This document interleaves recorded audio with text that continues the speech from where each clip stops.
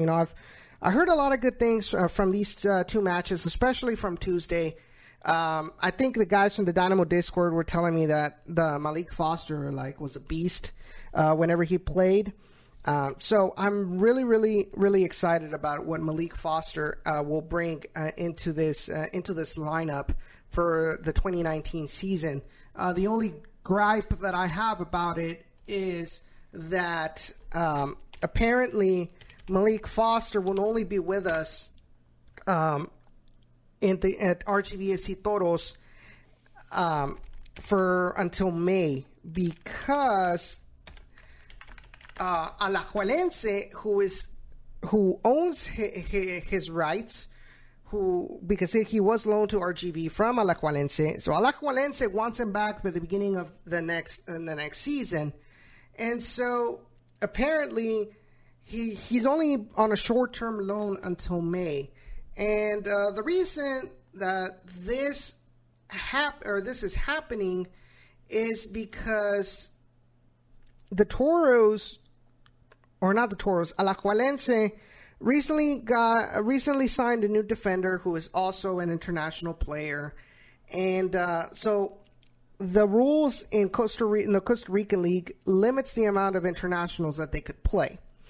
Another thing that happened is that because Maalique Foster had played for, I believe it's a Jamaican team that plays in the CONCACAF League.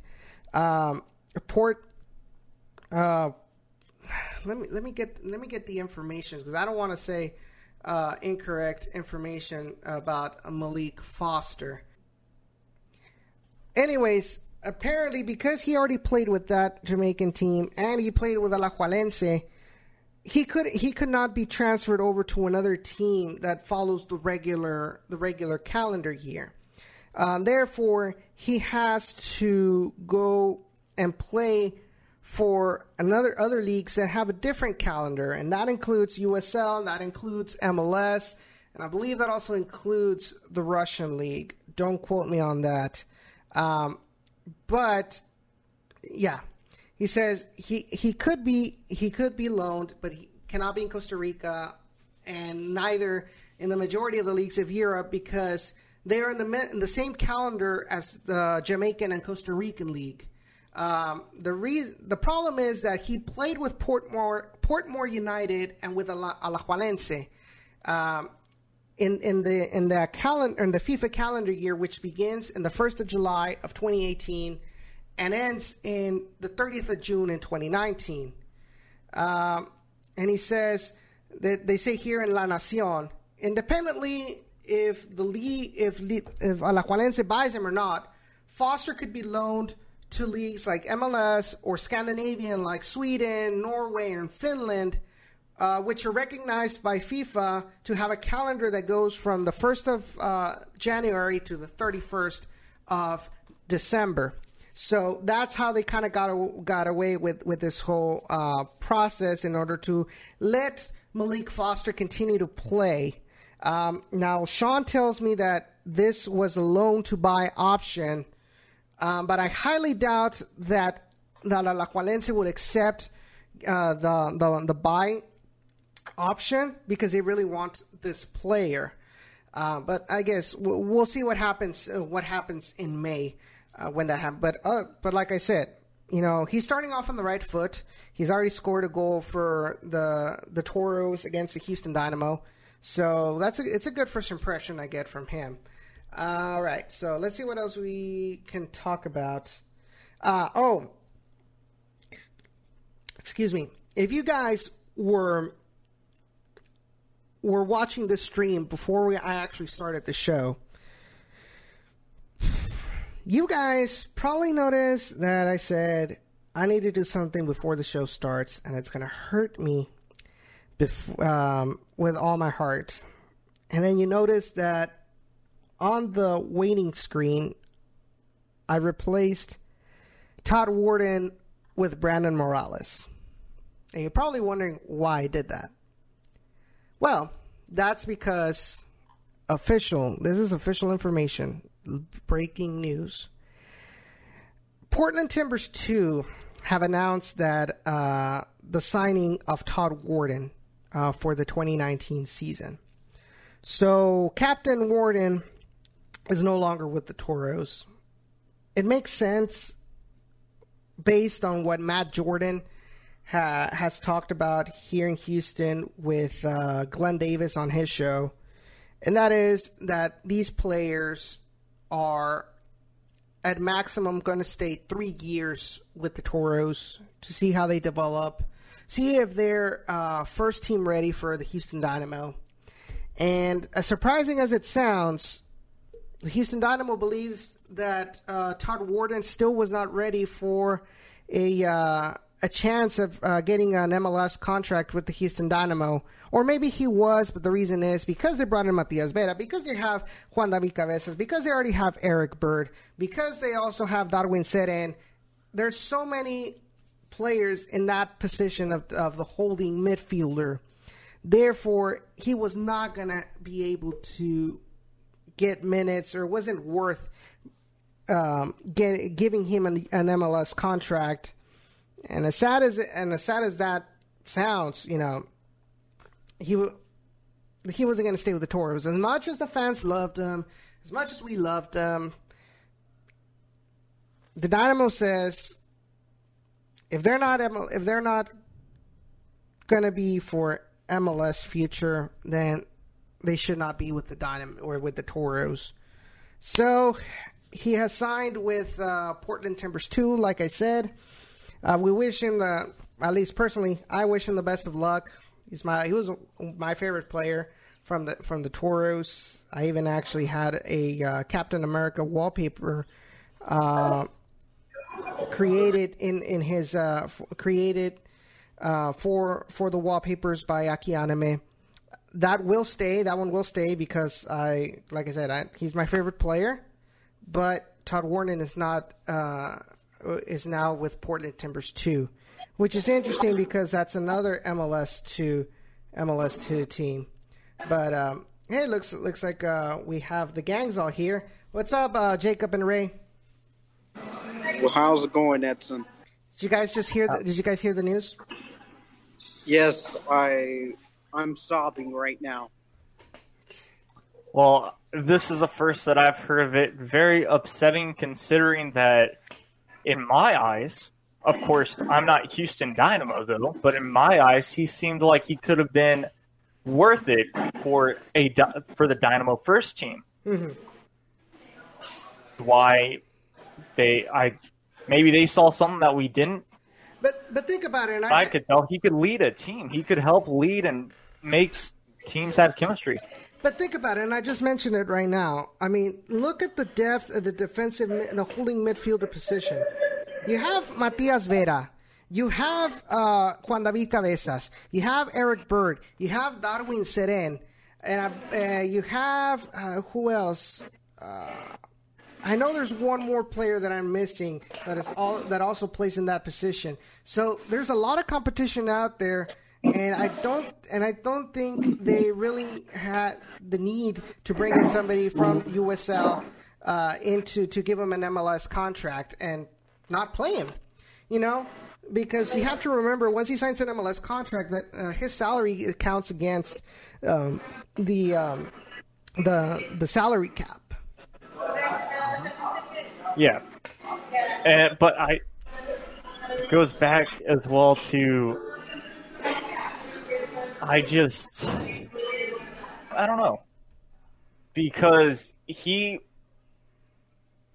never really needed to bring in Darwin Seren, because guess what? All he does is gets red cards and yellow cards for Houston Dynamo and accumulates those, and he's out for half the season due to that. Yeah. Do that. Right. It's kind of weird. Yes, I do see that there is... But at the same time, let's look at the past years. We've had so much injury that it's scary to say that we don't need more players in that position. That's true. Right? Well, I'm a little bit disappointed that the Dynamo didn't try to retain Wharton here. but let's take a look at it from this standpoint. Okay, he had 3 full seasons to develop. Houston bought players at that position, thus making that trajectory a little bit more difficult for Todd. Mm-hmm. And yes, was he able to pick up a couple of things in his last season? Yes, he was. But at the end of the day, they saw Bird, they saw Wharton, and they felt like Bird might have been the better choice for that. Now, as far as the disciplinary record, yes, I'll side with Jacob here because the disciplinary record of that player has been very, very questionable. It's been very suspect at times too. And not only in the disciplinary aspect of it, like he was one of the most underwhelming players. Well, besides what was his name? Arturo Alvarez. Besides Arturo Alvarez, he was in a different league as far as disappointment. But Darwin Sarin looked very lackluster last season when it was his time to play. He lost a lot of. The only memorable game that Darwin Sarin had was the opening game against Atlanta, and then he just disappeared off the map. Yeah. Yeah, I mean, it's incredible. It surprised me that he was able to stay for this season, but I was like, okay, well, I guess. Although, to be fair, knowing the Dynamo's track record in these kind of things with players that they get from the USL, from the Toros, and move them up to the first team, I think it's a better opportunity for Todd Wharton to continue to develop at his with T2. I mean, I have a feeling that we will see Todd Wharton a couple of times with Portland Timbers, at least in the Open Cup. I would agree there. I mean, I think Portland may have suited his needs to kind of get that MLS footing into a place there. Mm-hmm. If you look at T2's track record of creating MLS players, they've had quite a few that were hit and miss, and now they are at other organizations. Mm-hmm. I'll even use Romelio Hernandez. That was a guy that was a draft pick by the Timbers, spent time with T2, didn't necessarily make it, and yet the Toros retained his rights to kind of hopefully get those second and third year out of Romelio. Mm-hmm. Yeah, and like I mentioned before, you have to remember what Matt Jordan has been saying, for a long time, what we've been saying on our show for a long time. I mean, just take a look. I mean, we also lost Kai Green for the same exact reason, and that is because they were here since 2016, both Todd and Kai. They were the only ones left from the first season, if I'm not mistaken now, and never made it to the MLS, and they're like, well, we don't need you anymore. Even though you're, like I said, even though you're a fan favorite, even though you are one of our best players statistics-wise, and I'm talking about both, because I think even Kai Green was really good statistics-wise last season on the defense, but you're not essential because you're not going to go to the MLS. That's a good point. And, I mean, what's really funny about this conversation is I can hear Sean right now saying, make it to the MLS, and probably make it to the MLS because he was here from 2016. Well, none other than Todd Wharton. I mean, I hear that in Sean's voice right now just due to the fact that we've had so many of those players go particular way. But once again, we look at who's coaching Houston Dynamo at the moment, who's coaching the Portland Timbers, because again, and even I think Powell won't be there for the next coming years. And if you think of it that way, to necessarily replace them. And so I think for the Portland Timbers too, I think he just needs some more time, which it's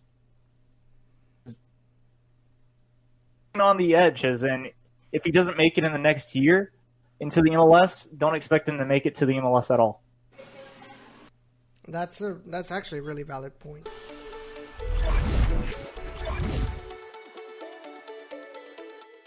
Are you an RGVFC fan looking for more in-depth coverage of the Toros? Well, let me tell you, you stumbled upon the right show for your listening pleasure. We are an RGVFC internet show and podcast by fans for fans. We air every Thursday night at 7 p.m. Central on our YouTube channel, youtube.com/downinthevalley.